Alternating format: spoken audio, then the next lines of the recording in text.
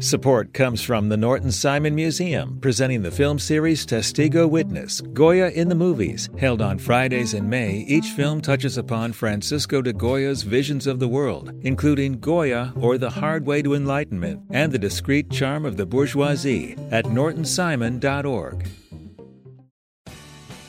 You have the chance to win a Spring Super Sweeps from LAist. Donate $60 for one entry to win a brand new Lexus or $25,000 in cash. Check out all the other prizes too when you donate now at laist.com/sweeps.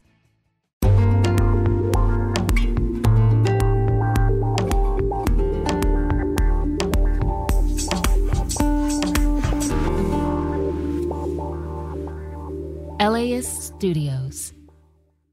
So, no Saturday Night Live, it's Something Happens, right? If you really like Saturday Night Live, you would hope that there's never going to be a writer's strike because that show will go off the air immediately. And that's exactly what happened. Late night shows have gone dark as Hollywood writers hit the picket line. We really thought we could make a deal. What we're asking for is fair.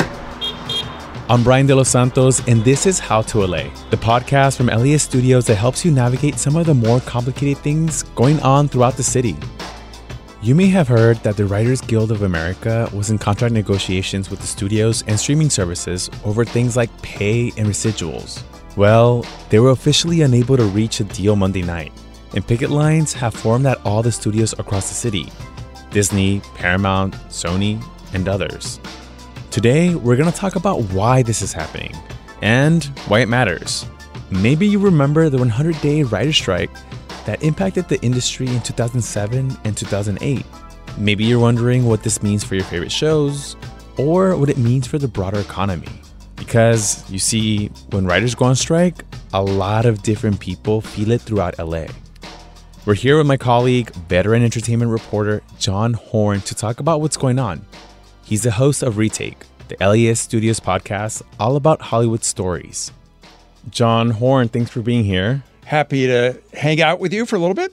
I know there was a big writer's strike in 2007, but that was a totally different era for entertainment. It's 2023 now, and there's streaming and other media, and companies are different, obviously. How did we get here?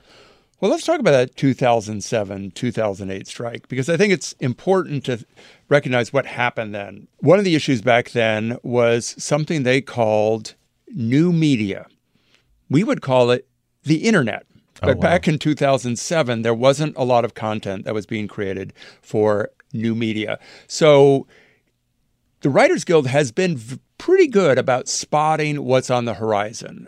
And they felt then that they needed new contract language that would adapt to, and this is, pre-Netflix, pre-Amazon Prime, pre-Apple TV Plus. People were making short movies, putting them on the internet, and there wasn't a compensation formula for those shows, or if the show succeeded, how would they be paid for multiple uses? So they were out for 100 days. They got language I think they were happy with. But if you go back and look at the history of the Writers Guild before that, pretty much every time they were on strike, it was over an emerging technology in terms of how content was going to be distributed. And now fast forward to 2023. Well, it's a very different world now. In the pandemic, the Writers Guild contract came up in 2020. There was not a lot of leverage for anybody to do much bargaining, so it was a pretty simple contract that didn't change much. But what happened in 2020, as you might remember, a lot of people started watching a lot of streaming content. Oh, yeah. And one of the things that streamers have been very successful at is attracting subscribers. How many people are watching a certain show is a mystery. Netflix, Amazon, Apple, they don't report viewership numbers or ratings or any kind of demographic information the way a traditional broadcast network does. So let's say, Brian, you've written a show. It's on, let's say, ABC. And part of your deal for reuse or reruns or syndication is based on how popular that show is. So you can see what the Nielsen ratings are. You know how many people are watching that show. And if it's sold into syndication, you know how much it sells for. So those are numbers that are visible. If you sell a show to Netflix, you don't know how many people are watching it. And Netflix can do whatever that is they want with it. they're not going to sell it to another market because they control those markets. So not only are you not going to get a reuse, but you don't know if your show is a hit. But streaming numbers have been a fraction of what they were for broadcast TV. And it's not just for screenwriters. I know somebody who arranges music for scoring sessions. If he does a film scoring session, let's say his residual or secondary use payment is $1,000. In streaming, it's $100. It is 1/10 of what he used to make for theatrical films, what he makes now on streaming. Wow, that's a huge. And let's talk about money. And I kind of want to level set here. And we've heard from folks who are writers that they're not making bank, right, already. And then they're not making those streaming dollars either. So what have you heard as you've interviewed people for this story? What they're saying is that, and the Guild is saying that this as well, is that a few years ago, about a third of the members were making the minimum that you would get paid for writing on a show. Now it's about half. And the other issue is if you take out streaming compared to legacy network television residuals, they're a fraction of what they were before.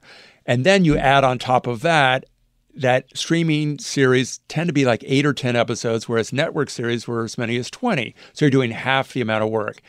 And it's always been a gig economy. You're going from job to job. If you have a long-running series, you might be invited back to work on that show, but you might not be. And some series obviously don't last more than one season. So it is fractional work in terms of the pay of what it was a while ago. So for higher budget productions, writers want guarantees for a certain number of episodes and better weekly pay. There are a lot of screenwriters. Not all of them are working. I talked to a screenwriter who is in what's called a mini room, which is something that has been an issue for the Writers Guild, where people are thrown together and work really quickly to do basically a year's work in 2 months. And I asked him, why are you doing this? Because it's undercutting the value of writing. He goes, I need the money. And successful screenwriters, the big names can make a fortune, but the ordinary rank and file screenwriters, they're not making more than $50,000 or $60,000 a year. In the past, what has happened when writers go on strike? Other people are affected, right? Yeah. I mean, it depends on, in the past, who honors or doesn't honor a picket line. So if you have, some people who won't cross a picket line, then all production shuts down.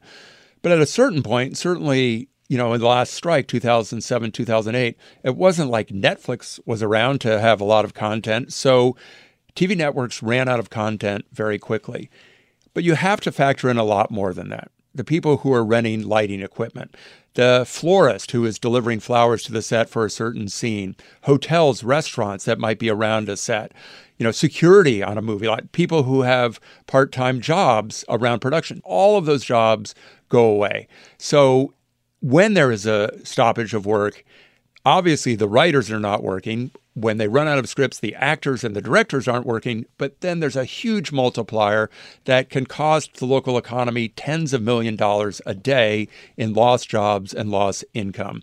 The writers themselves are a small fraction of what those losses are. But when you shut down a huge business like the film and TV business in California, a lot of people lose their jobs. During the last strike, there were an estimated $2.1 billion, billion with a B, in economic losses, and a net loss of more than 37,000 jobs directly and indirectly tied to the entertainment industry. This time around, some folks were already feeling the pain even before the strike became official, just because of the anticipation of a walkout, work slowdown. Here's Kedra Dawkins, an art director on Black Panther: Wakanda Forever. I have a friend who has decided to work in a different industry altogether. I have another friend who is struggling with health insurance and navigating that world of it. And myself, I'm looking at 6 months out of work at this point. This is longer than I was out during the pandemic. And John spoke to a Hollywood electrician who's rethinking his career if a strike continues. I have strong roots in Florida right now, and there are some good economic opportunities there adjacent to what I do. I would not be in the film industry if I had to move back to Florida. But, that would be the next thing. And yeah, if we're 6 months into a strike, I don't see how I don't end up doing something like that.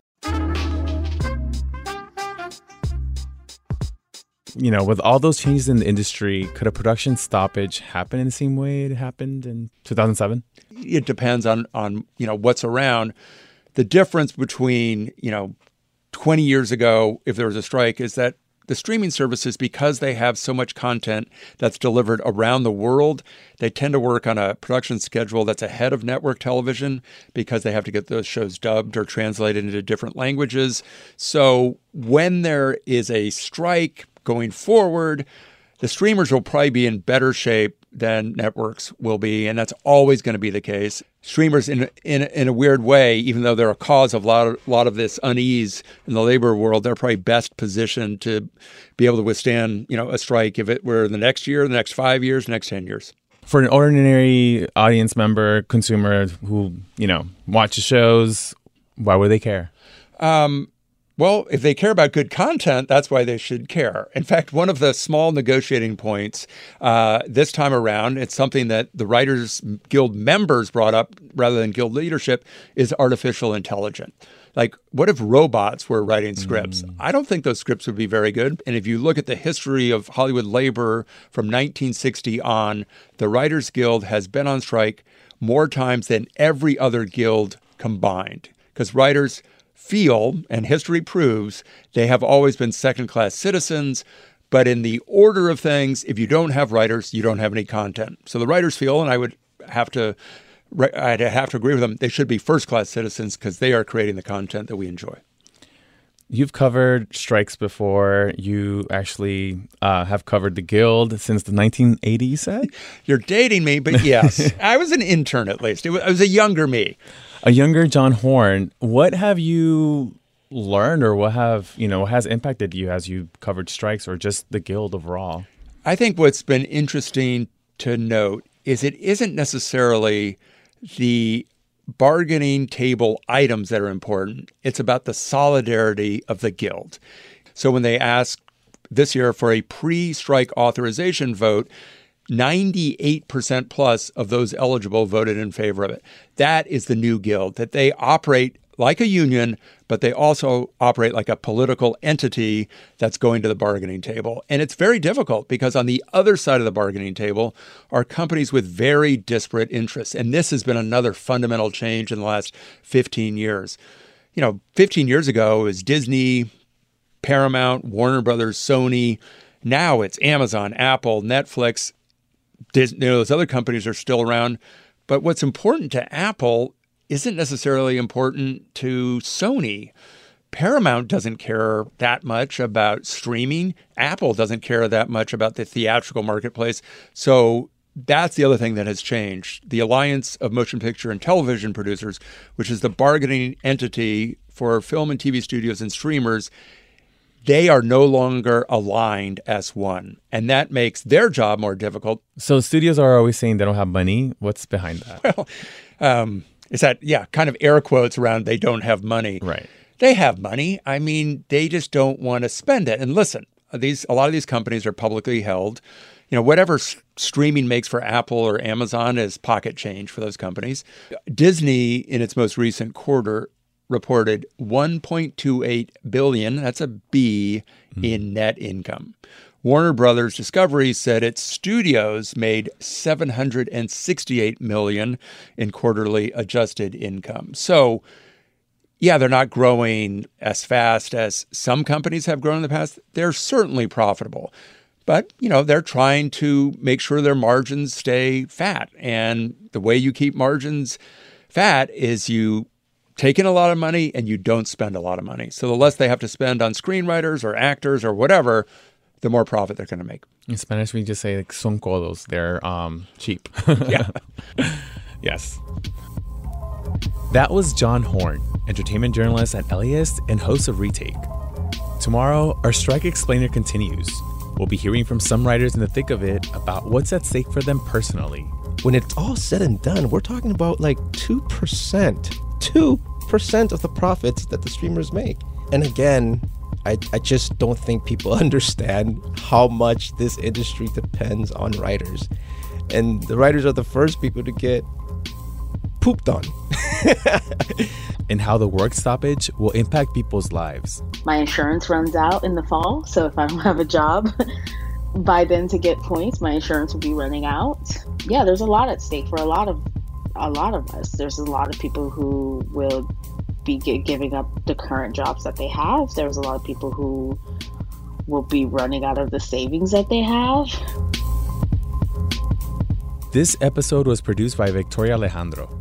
Our other producers are Evan Jacoby and Meg Botel. That is it for today, folks. Bye, and we'll check you out tomorrow. Again, if you can, show us some love, rate, and subscribe to this podcast. Thank you. Support for this podcast is made possible by Gordon and Donna Crawford, who believe that quality journalism makes LA a better place to live.